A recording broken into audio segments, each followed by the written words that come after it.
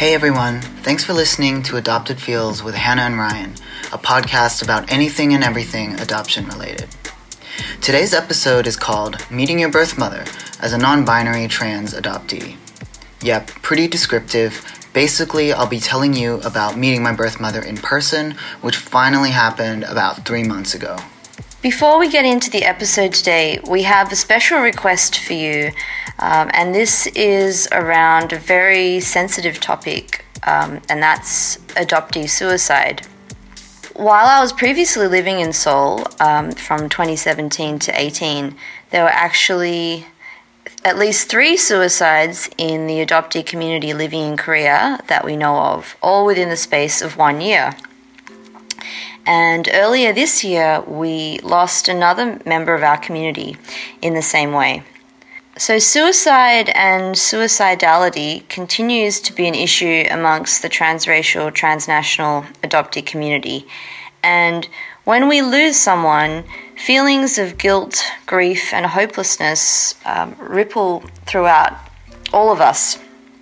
And yet we don't really talk about it. So we want to talk about it. We want to talk to professionals, and we also want to hear from you, our listeners. So we have 3 questions for you. 1, has adoptee suicide impacted your life? 2, what would you most want to know from a specialist on adoptee suicidality or adoptee mental health in general? And 3, what do you think the adult adoptee community needs in terms of mental health support? Please email your thoughts and responses to adoptedfeels@gmail.com or send us a private message via Instagram or Facebook. So we want to make a special episode on this important topic guided by our listeners. You can also email us voice recordings. You can just use your phone to record them. And then we can incorporate or include some of these recordings into the episode. And if you'd like us to anonymize your submission, please just let us know. So we welcome submissions from all of our listeners, but please note that we will prioritize the perspectives of adult transracial, transnational adoptees. This is a really important conversation, and we want to conduct it delicately, thoughtfully, and respectfully. Thank you so much in advance for being part of it.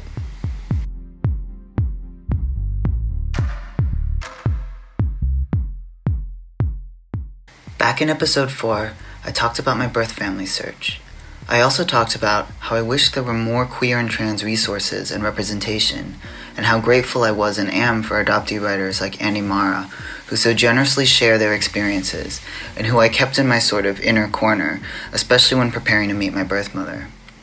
I've also been very fortunate to have connected with some other queer and trans Korean adoptees in person and over the internet, and I honestly can't say how much those connections mean to me. As I mentioned back in episode 4, I was worried that being trans and pursuing a relationship with birth family might be mutually exclusive things, like I'd have to choose one over the other, that only one of those lives or futures could be mine. Today I'm sharing a bit of an update, I guess. I'm going to talk about what it was like meeting my birth mother, which happened this past July, right before the ICA gathering in Seoul. I wanted to put together a nifty 10 things list, a format Hannah and I have used in previous episodes, but it didn't feel quite right for this topic. So instead, I'm going to run through the experience in 3 parts, pre, during, and post-meeting. Hannah's then going to jump back in, and we're going to have a chat. Before I get into it, I want to say that I think being queer and trans compounds, amplifies, and complicates an already complicated and difficult situation or experience, the experience of being an adoptee, and possibly more so in the case of being an adoptee searching for birth family and or being in reunion. In other words, what I want to convey are the additional complexities and or anxieties that arise when you are unexpected, when you do not look like what people expect you to look like based on your birth-assigned sex or based on societal gender norms. At the same time, I don't think it is possible to disentangle the parts of my experience that relate to my being adopted and those that relate to my gender and presentation. If that sounds a bit confusing, well, that's because it feels confusing. In any case, I hope some of what I share resonates with you or that it's helpful in some small way. P.S. As we always say, we'd so love to hear from you, And if you feel like anything Hannah or I share resonates with or parallels your experience, please get in touch with us via email at adoptedfeels@gmail.com. Part 1, Pre-Meeting. I've already shared the process I went through starting in 2015 to find my birth mother and birth father. I went to Korea in October 2017 in a last-ditch effort to find information, and I found out the day I flew back to Melbourne in November 2017 that Korean Adoption Services had finally found her. I sent her a letter and some photos, and we organized a DNA test to confirm I was her child. I finally met her in person 1 year and 8 months later in July 2019.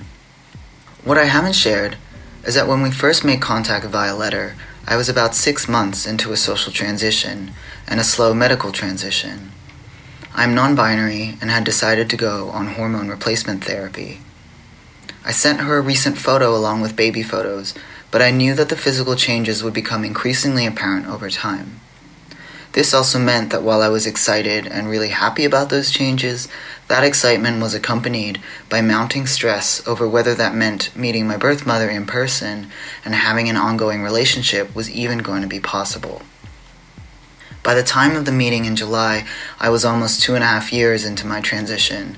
I'd legally changed my name and was being regularly perceived or read as a guy. I didn't know how to explain this to my birth mother via Kakao Talk or Instant Messenger, and our communication was patchy and sparse anyway. I didn't want to scare her off or risk her calling off the meeting in the first place. So instead, I workshopped with my translator, who's also a good friend, how we could or would explain it to her in person if it was to come up. So it's the middle of July, and I'm down in Changwon, which is the city neighboring Masan, where I was born and where my maternal grandmother lives. And I'm with my partner and my translator. I was super nervous. I was worried up to the point when my birth mother walked through the door that she would cancel. I worried about every little detail. Would she like the gifts I brought? Were the gifts appropriate? Why did I choose to buy her Australian things that I don't even consume, like Tasmanian leatherwood honey and heart-shaped chocolates? And how does one explain what pawpaw cream even is? Is the cafe we were scheduled to meet at too difficult to find? Too millennial pink? I tried to prepare myself for the prospect that she would take one look at me and not believe I'm her child, or that she'd turn around and leave immediately, or worse, that she'd accept that I'm her child and disown me. Would she be disappointed in me? And could I be honest with her about the things I'd struggled with? Would I let her see traces of those struggles? I realize now in hindsight that I'd been really invested in hiding the more difficult parts of my history and my experience, as though the best interests of the child argument or rationale for adoption was the one I most wanted to be true, so that she might feel the decision was right, so that we could start our reunion off with reassurances and confirmations. This was the best thing, the right thing, even if he didn't have a choice. It turned out okay. I'm doing okay. Part 2, the meeting. You know when you undergo something and you think, I wish I could have really been present to that experience. Like I wish I could have savored it and really been there for it. I've often felt like that, like I experienced things from a distance. Meeting my birth mother and grandmother was no exception. I tried to stay in my body to really remain attentive to my surroundings, commit all the little details to memory, but it was pretty much a blur. My grandmother came up the stairs of the cafe first, carrying a bouquet of flowers. She was bent over, which I later learned was from an injury due to a car accident. My birth mother followed behind her. When my translator showed them into the room where I was waiting, my grandmother immediately went up to my partner M, giving her the flowers, or trying to. The translator had to stop and correct her, gesturing toward me instead, saying that no, I was the adoptee. My partner joked afterward that this just demonstrates the power of gender. My grandmother going up to her, a white cis woman, instead of me, clearly Korean, but masculine. My grandmother was quite forward and direct. She grabbed my hands and kept patting them, and repeated that she was sorry and asked for forgiveness. Turns out she was the one who contacted Eastern and facilitated my adoption. She stared very intently at me, even after we sat down at the table. I could feel her looking me up and down, and once in a while she would reach over and touch my hand. I was stunned for most of the meeting, and particularly at the start. I didn't know what to say or how to behave. I could feel myself smiling and nodding a lot. I tried to come across cheerful and happy to be there. It's not that I wasn't happy to be there, but I could definitely feel myself performing. I didn't want them to feel I harbored any resentment or anger, and in fact I don't. I mostly felt a lot of tenderness toward them, and curiosity. I think the sadness came later. The term namja, meaning man or guy, came up numerous times at the start of our meeting. My grandmother was confused and kept using the term and looking at me. We talked about other things before it was clear there was no getting around the discussion of my gender presentation. We'd already talked about the physical similarities between my birth mother and I. We talked about Australia and my adoptive family, about my upbringing, schooling, and job. Finally, my translator was just like, maybe you should just talk to them about it, I think it'll be okay. And it went surprisingly well. When I explained that I've always been more drawn to boys' clothing, that I don't feel like a woman, I've never comfortably identified as a woman, my grandmother didn't seem too fazed. Her reference point was Harisu, a famous Korean trans woman, model, singer, and actress. My translator explained, yeah, sort of like Harisu, but not quite, and my grandmother interrupted to say something like, oh yeah, that's becoming more common in Korea nowadays. From that point on, it seemed like my grandmother and birth mother addressed me as a guy. For instance, my grandmother started to say that I was too skinny, which I'm absolutely sure she would not have said if she did perceive me as a girl. They also took more of an interest in my partner, asking what our relationship was, do we live together. In fact, they seemed to take more of an issue with my vegetarianism, which came up numerous times that afternoon.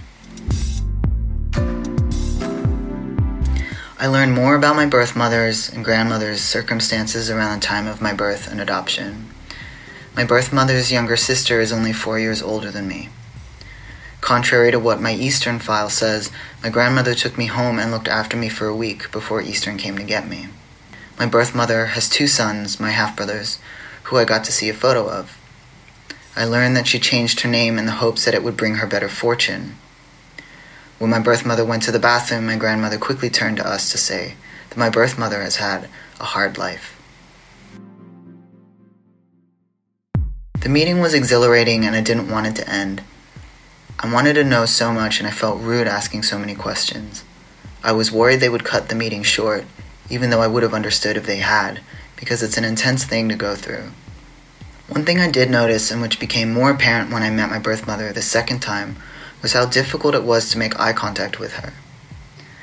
What adoptee Joy Lieberthal Rowe shared in the Side by Side Project short for the New York Times really resonated with me. She talked about how she barely looked at her birth mother and her birth mother barely looked at her during their first weekend together, and how difficult that was. I just wanted to stare at my birth mother, to take my time carefully examining her face and mannerisms, but it felt so awkward when we made eye contact. Both of us looked at the translator when communicating, instead of each other. We met my birth mother for the second time 2 days later. This time my birth mother came alone. We only had a few hours together and we spent it at a mall in Changwon. It was during the second meeting that I started to feel my frustration at the language barrier. Perhaps it's obvious, but it's really difficult to connect when you're sitting around a table and can't really use small talk or make little jokes, and when everything has to be run through a translator. And it's always easier and less intense to direct your questions and responses to the translator. I had to actively try and make eye contact with my birth mother, even though she couldn't understand what I was saying. I could also clearly see that my birth mother shared my difficulty with making eye contact, and that was challenging. She found it much easier, I think, to connect with my translator and my partner, and I found it hard not to be sad about that.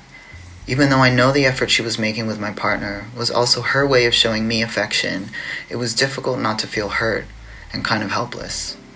It was hard not to feel like I disappointed her by not being what she expected, the daughter she thought she had, who was given up without her knowledge and consultation. She made a comment which I thought was sweet, but I also found painful. She said something along the lines of, I thought I had a daughter. Then she turned to my partner and smiled, saying, she can be like my daughter. In lots of ways, meeting her was wonderful. If she didn't accept my gender identity, she never really let it be known. She showed genuine warmth toward my partner, and even insisted on buying us matching couples shirts before we said goodbye. In other ways, meeting her was hard. Prior to meeting in person, she was a name on a file, a name I struggled to imagine a concrete connection with. Seeing her, seeing how we look similar, hearing her voice, her laugh, seeing how she tends to my grandmother, seeing how she eats, seeing the way she holds herself, it all made me feel more concretely and acutely that I don't know her. I only had 2 meetings with her, and I wish I'd had more time. If anything, it's clear that what I've lost is time spent with her, the time it takes to no longer be a stranger to each other. Part 3. Post-meeting. Saying goodbye was harder than I anticipated. In fact, if I've got any advice to give in this episode, it's this. Think about and plan for what happens after your first meeting with your birth family. Make sure you have support. It seems silly in hindsight, but I didn't even think about what it would be like to say goodbye. I was solely focused on the meeting itself, worrying about whether the meeting would actually happen, worrying about keeping my birth mother in the room if she freaked out when she saw me. I also didn't think about what it would be like to leave Changwon the next day, and to then spend a few more weeks in Seoul, all the while feeling strange about being in Korea, but not being closer to her, not trying to set up more times to see her. I was hopeful that our communication would improve after having met in person. Unfortunately, it hasn't. It is still really patchy, and she often doesn't respond to my messages. I still worry that being trans is just another barrier or another reason why she wouldn't be willing to further develop a relationship with me or stay in consistent contact. Another reason why she won't tell her sons or the rest of her family about me. The connection or thread between us still feels so tenuous, and I don't know how to get to know her or how she wants to get to know me, and if that is even what she wants. Chuseok was a bit difficult for me emotionally, and even more so when she didn't reply to my messages. I'm working with and trying to respect her time and space, and the situation that she's in, which I have little knowledge of. But it's still difficult, and it's very easy to feel wounded, and easy to feel worried that maybe this is all I'll get to know of her. That said, there's been something imperceptibly freeing, or like a subtle kind of ease, that I've noticed since meeting her. I think it has to do with finally meeting someone you're related to for the first time, being able to see the ways in which you resemble them. Like, to be able to see that for yourself, not to be told that you have a similar nose and eyes, but the thrill of being able to recognize it. It makes you make more sense to yourself, like it gives you coordinates, reference points, makes you properly see that you come from someone, that you share in something. In small ways that I'm only slowly coming to understand, I think meeting her has also made me more comfortable in my body and more at ease with being trans. On a final note, this experience has made it clear to me that part of the phenomenon of transnational adoption is its capacity to separate. It creates silos, it cuts us off, which is also how shame functions. I struggled to look at my birth mother and connect with her, and I don't know if that comes from some deep-seated shame in me. But I could also clearly see how she was separated and siloed, and there was a gulf or barrier between us. And even though I was super fortunate to have had this experience right before the ICA gathering, where I was surrounded by so many other adoptees, I also found myself holding back from sharing the ways in which my meeting was complicated or difficult at times.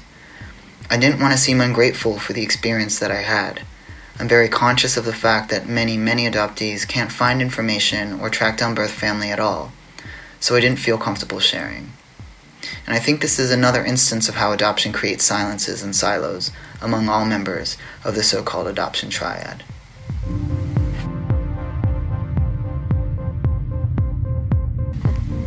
Let's bring Hannah back on. Our segues are also always so awkward. I know. Okay.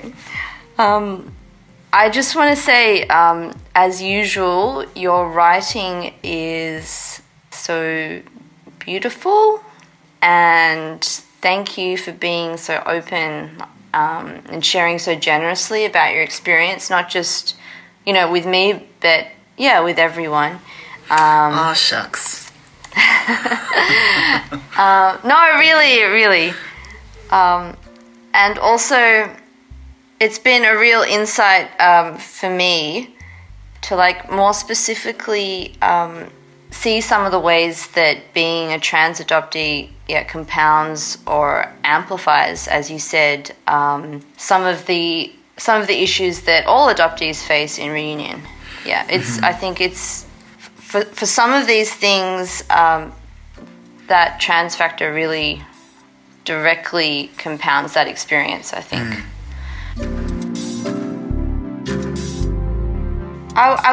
Something struck me at the beginning when you said that you wondered before your reunion whether you would have to choose, in a sense, between like being trans and having a relationship with your birth mother. Like, well, I guess more specifically, being trans and like physically transitioning, I guess. Because I don't want to discount the experiences of trans people that don't undergo medical transition, but for me, knowing that was something I wanted to do, like going on HRT, that created lots of concerns in my mind about how I would navigate that, first of all, in Australia and with my adoptive family and my community here, but then how that would possibly translate to a potential relationship with my birth family. So in some ways it felt like a choice. It felt like one or the other, and it felt like only one would be possible. Is that because this sounds so ignorant, but is that kind of a daily, is that like a reality for you in other parts of your life as well, or is it more that I guess you hadn't heard so many stories about reunion, like from other trans adoptees? Does that make sense? The sense of like having to choose between.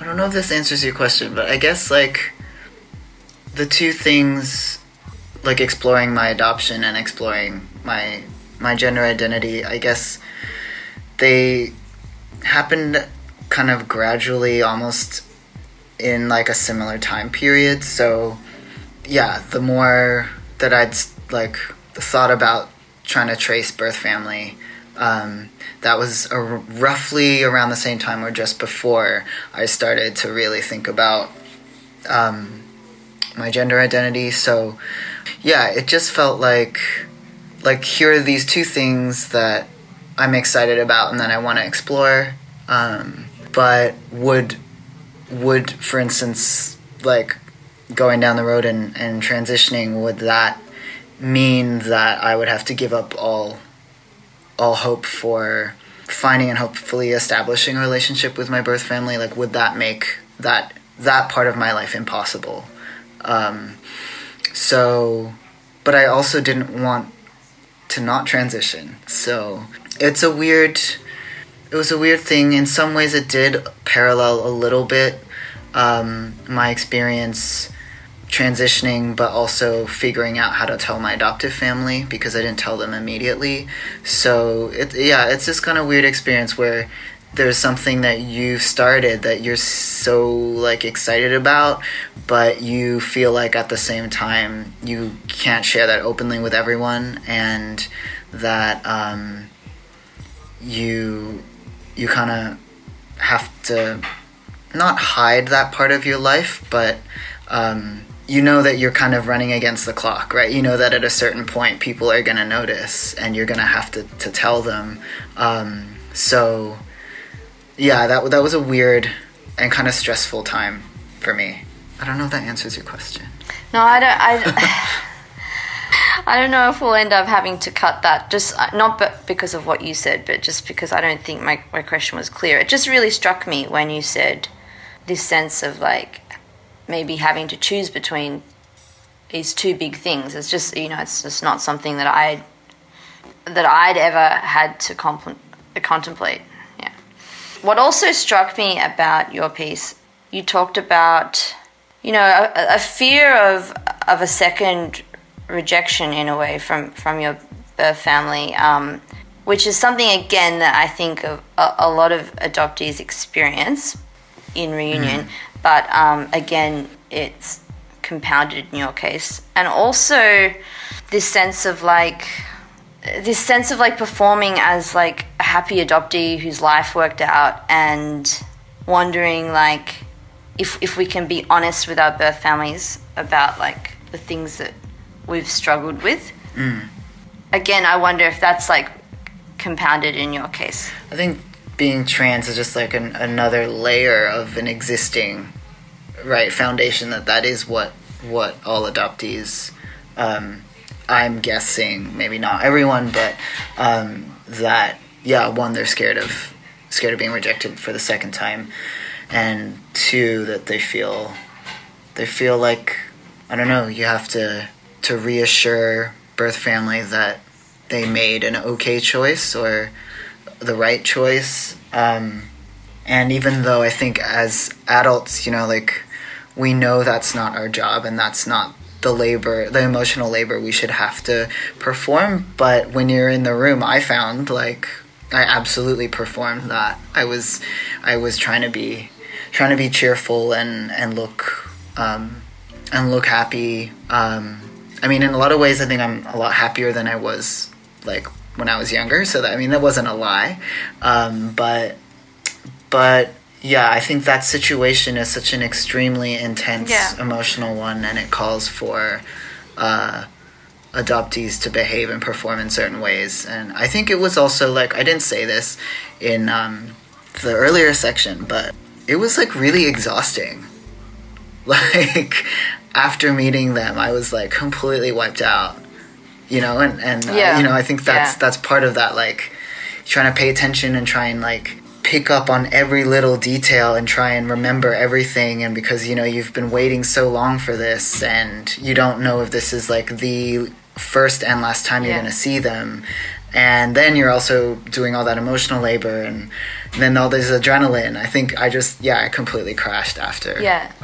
No, absolutely. I find even sometimes visiting my birth family now, I think it's partly just, it's partly trying to like listen to the Korean and, and catch some of it. But it's also, I think, this sense of, paying attention to everything and hoping that I'm kind of not doing anything wrong. Oh, yeah. Like I'm, just generally acting in the right way or something. Yeah. Yeah. So I think it's still, not to the same extent as like the first reunion or, the first meetings, but I think it's still exhausting. Totally.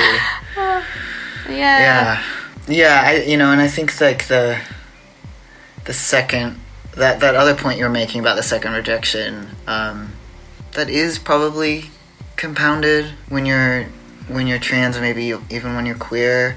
I personally have very, very little understanding of Korean attitudes towards gender diversity or queer identities. I have a little bit of exposure, but I feel like I went in there as a, foreigner, and you just don't really know what to expect. Like, I was trying to make all these sorts of, like, educated guesses about how conservative they would be, if they're Christian, if they picked Eastern Social, maybe that meant that they were really religious. Like, would that affect their attitudes towards sexuality and gender? Probably. Masan is, I think, politically reasonably conservative as well as a region. You try and gather all this information and I guess preempt the kinds of attitudes they're going to have. So I think it does bring in an added dimension of concern. Why do you think that is? I just want to go back to that thing where we feel this need to reassure our birth families that they made the right choice, that it was all for the best. Yeah. Why do you think that is exactly? I guess it's like, do you think it's just we want a relationship with our families, so we just want to like smooth over the past, and even if we've significantly struggled at certain points in our lives, we we don't necessarily talk about it, especially not at the beginning. And what is... Yeah. I mean, I think it's partly strategic, like you want it to be the first of hopefully many meetings. You still, at least for me, I had so many question marks and still do about my birth father, about, my birth mother's circumstances. And my Eastern file isn't going to tell me anything about that. And I know that in order to get more information, I have to have an ongoing relationship. So yeah, I think part of it is strategic. Yeah. But I also think that emotionally, we've probably been trained to be acutely aware of our social environments and behave in the ways that are expected. Yeah. And look after the feelings of the people around us. I mean, I think I did have a moment of clarity, like when my grandmother, came up to me at the start and just kept saying, forgive me and I'm sorry.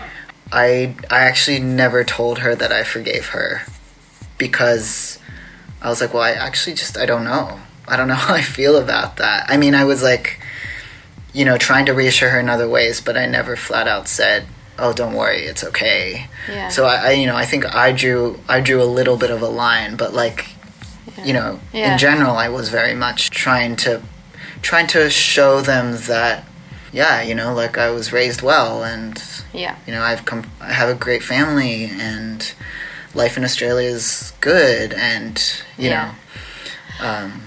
I mean, in regards to your grandmother, it's like she just told you. I mean, you were just finding out, right, that it was actually her decision, and it's like you kind of have to take stock of that before you can say to someone meaningfully, I forgive you, right?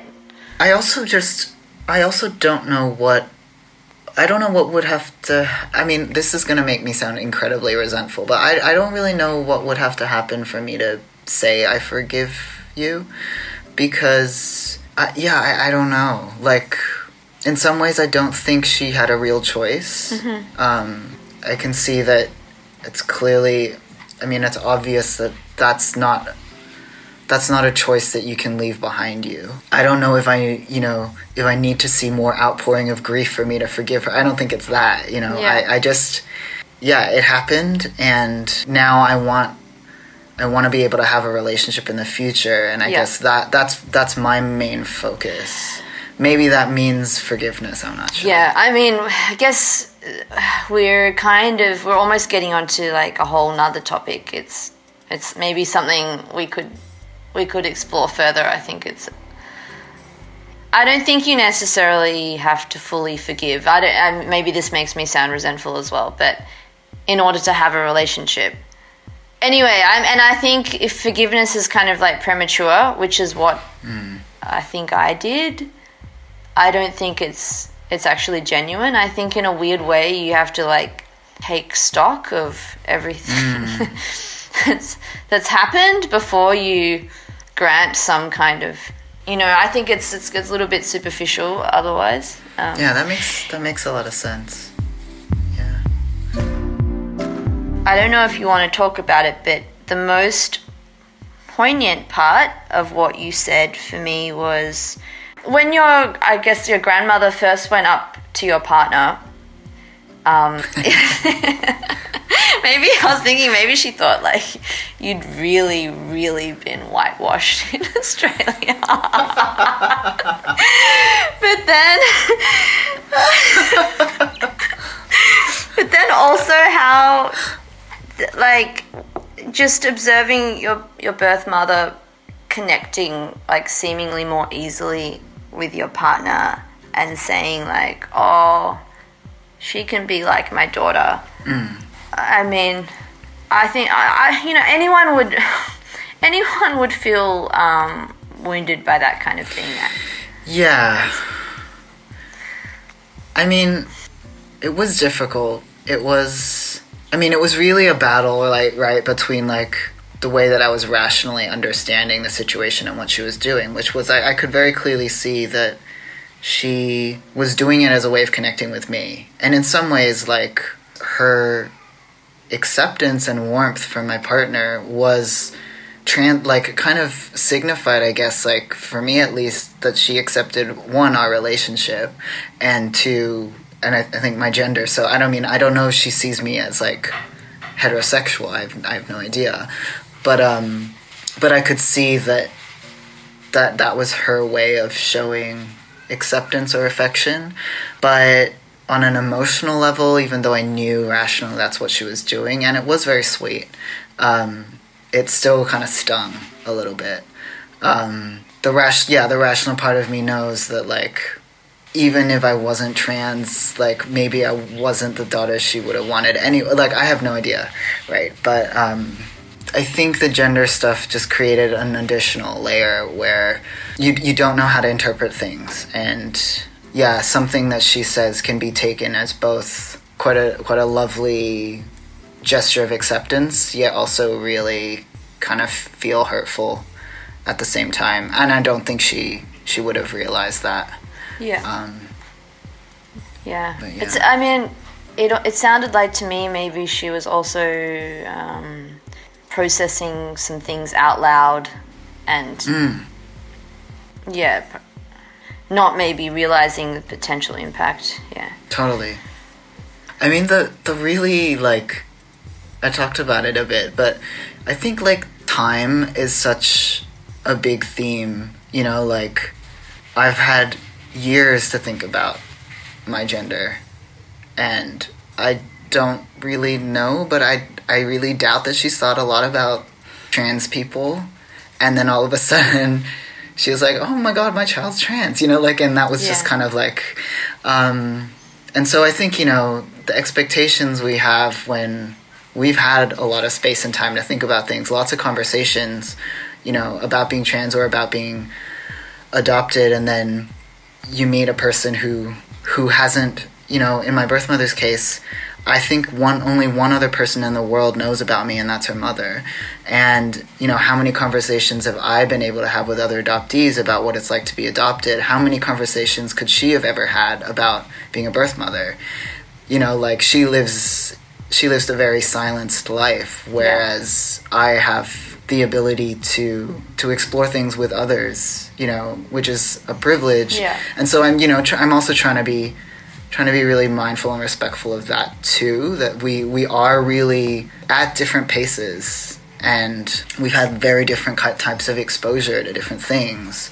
So I want to make room for that, and I want to have space for that. But there is also, the sort of like inner emotional part of me that still I guess reacted, you know, when I met her. Yeah.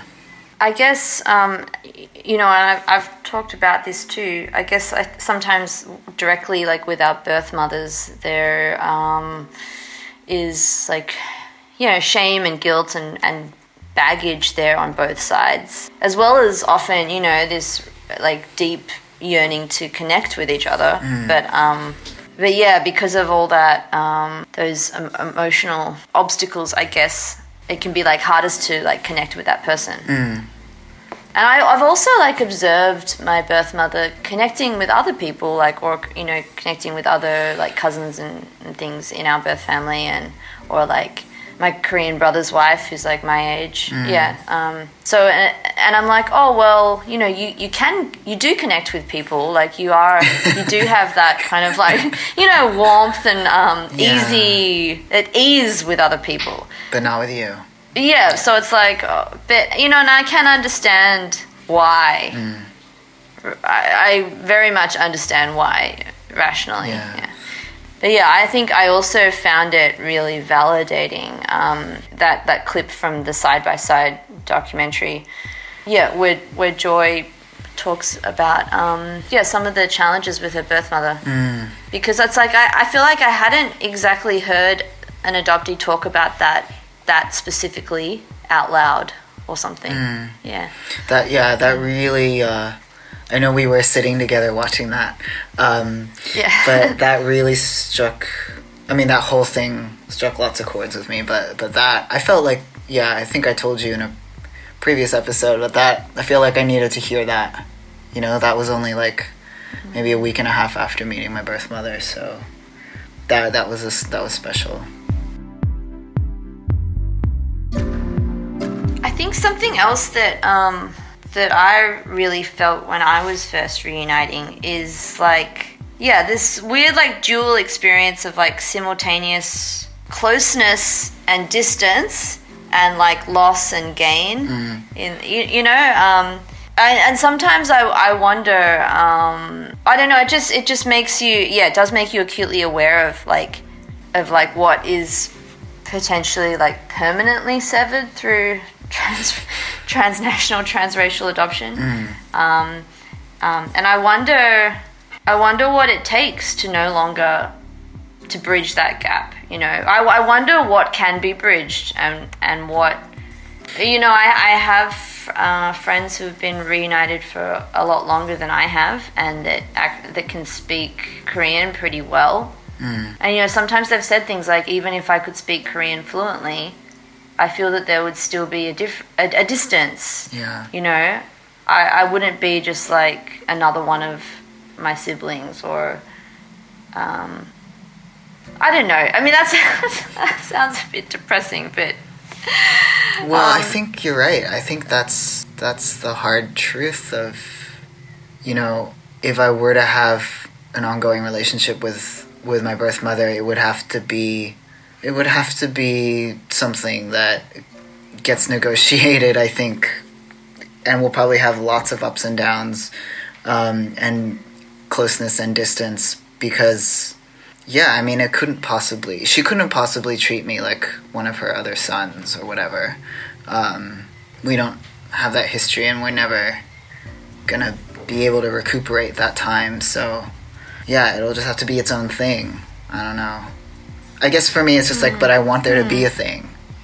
I don't know what that looks like, but like I still want to know more about her. I still want to like spend time with her and get to know her, and being back in Australia also feels like I've put that on hold, and that's a bit frustrating because, like I mentioned, I thought that things would be different in terms of her communicating with me after we met in person, but it's still as patchy as before. So I don't really know how to get through that or get past that. I don't know if I had anything else. There's another thing that I kind of wanted to mention. Oh, cool! Yeah. But couldn't really figure out how to add it to the little blurb. But I think one of the other interesting and kind of unexpected difficulties being trans was also the whole DNA thing.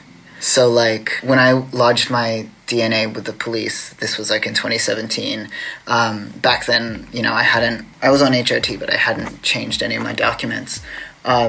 They were still like, the police were still a bit confused, even back then, when they were like, but where's the adoptee? And the translator was like, pointed to me, oh, that's the adoptee. And then the police got like so embarrassed and could like, because I think they're like, oh no, we thought she was a man.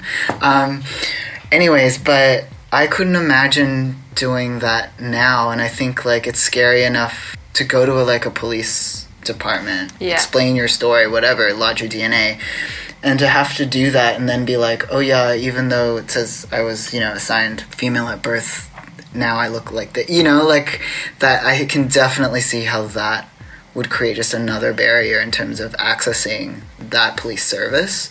And the other interesting thing that I kind of had to navigate was online DNA sites. So when I lodged my DNA with like 325 Camera, with 23andMe, I had to specifically ask them for my public profile to be listed as male. And that was purely because if I matched with anyone, I would want to be able to out myself in my own time. Right. As opposed to them being able to see, well, this person's listed as female, but they look like this, right? And actually those services are able to do that. You just have to email them, and they will respect your gender identity on the site. Of course, if there are any, if you have family relatives that are genealogists and actually know what the, haplo blah blah blahs are, they'll, be able to tell quite quickly that you were not assigned the gender that you appear as. Right. But in terms of, most lay people wouldn't wouldn't be able to judge that. So that was another interesting, I guess, trans-related thing that I came across. Yeah. And in my specific situation, like, I found out my birth father never knew about me. So he knew my mom was pregnant, but when she left him, when the relationship broke down, she told him she had a miscarriage. So she's convinced he doesn't know. And so in that case, I mean, the DNA testing anyway was to find relations on his side of the family. So I was like, well, if he doesn't know about me at all, then, you know, what's the point of outing myself at the start? So yeah, so that's, I think, another sort of additional thing to worry about, I guess, when you're trans and also an adoptee, trying to go through those channels, which are already stressful. Yes, yeah. Yeah. So yeah, that's a bit of a downer of a segment. No, I think I'm hoping it will really be valuable. Like, there's just not enough out there, right, about like queer and trans adoptees in Reunion. I just think you've like shared so openly. I'm like a little bit scared for me. I'm like blown away and kind of touched. No. Yeah, so thank you. Yeah. As usual, yeah, we'd love to hear from you. Oh, I think you already said that. Just email us anytime at adoptedfeels@gmail.com. Yeah, you can follow us on Facebook and Instagram at Adopted Feels Podcast. We're on Twitter at Adopted Feels. And you can also review us on Apple Podcasts. Yeah. We currently have one very glowing review, and we welcome more. Thank you, Steph80. Or is it Chef80, like SHEF? Or Chef80. Anyway, thank you. And also, if any of you have like suggestions for things that you would like us to talk about or people that you'd like us to try and talk to, yeah, we're always open to that. Some of you have already made some suggestions, and yeah, we're definitely taking all of those on board and figuring out how we can incorporate them into future episodes. Yeah, thanks. Keep the recommendations coming. So at the moment, I have this like part-time job running this English reading and writing program at a small children's library. So Cute. in Seoul, there are a lot of like these very small children's libraries. They're literally called like the name of the area, then Small Children's Library, right? Anyway, just How small are the children? oh, the library itself is very small. And the children are well, the kids in my program are generally like 9 to 12 years old. It's a really nice age. So it's like most of them haven't quite hit puberty yet. Okay. But they're also like not like, you know, like unruly, like really little kids, you know? Yeah, they're not kind of like really squirmy or, you know? Is that the nice window of childhood? I think so. I mean, I think some people really like working with like really young kids because maybe they're more cute or I don't know. Anyway, but so I think sometimes it's like an interesting insight into Korean culture, right? Working with Korean kids or working with like Korean adults, right? Just yeah. I thought it was funny. So the kids have to like words that they don't know, like new vocabulary. They have to try and make a sentence, like a really simple sentence. And so one of the little girls, she had this word octopus, and I was like, oh, you can say like the octopus lives in the ocean, or the octopus has 8 legs. And so I said like the octopus, and I'm waiting for her response, and she says, is delicious. And I thought that was just a very specifically Korean Korean kid response, like, you know. How cute. Anyway, and I was like, yes, that's correct. And then another kid, I was like, it was a Friday, I was like, so what are you going to do on the weekend? And he said, I'm going to do some gaming. And I'm like, okay. And I said, like, alone or with a friend? And he said, alone. And I said, what game? And he said, Minecraft. You know Minecraft, right? Uh-huh. And I was like, are you good at that? And then he just like turns to me and like he looks me like directly in the eye. He's like, yes. And I was like, I do not doubt it.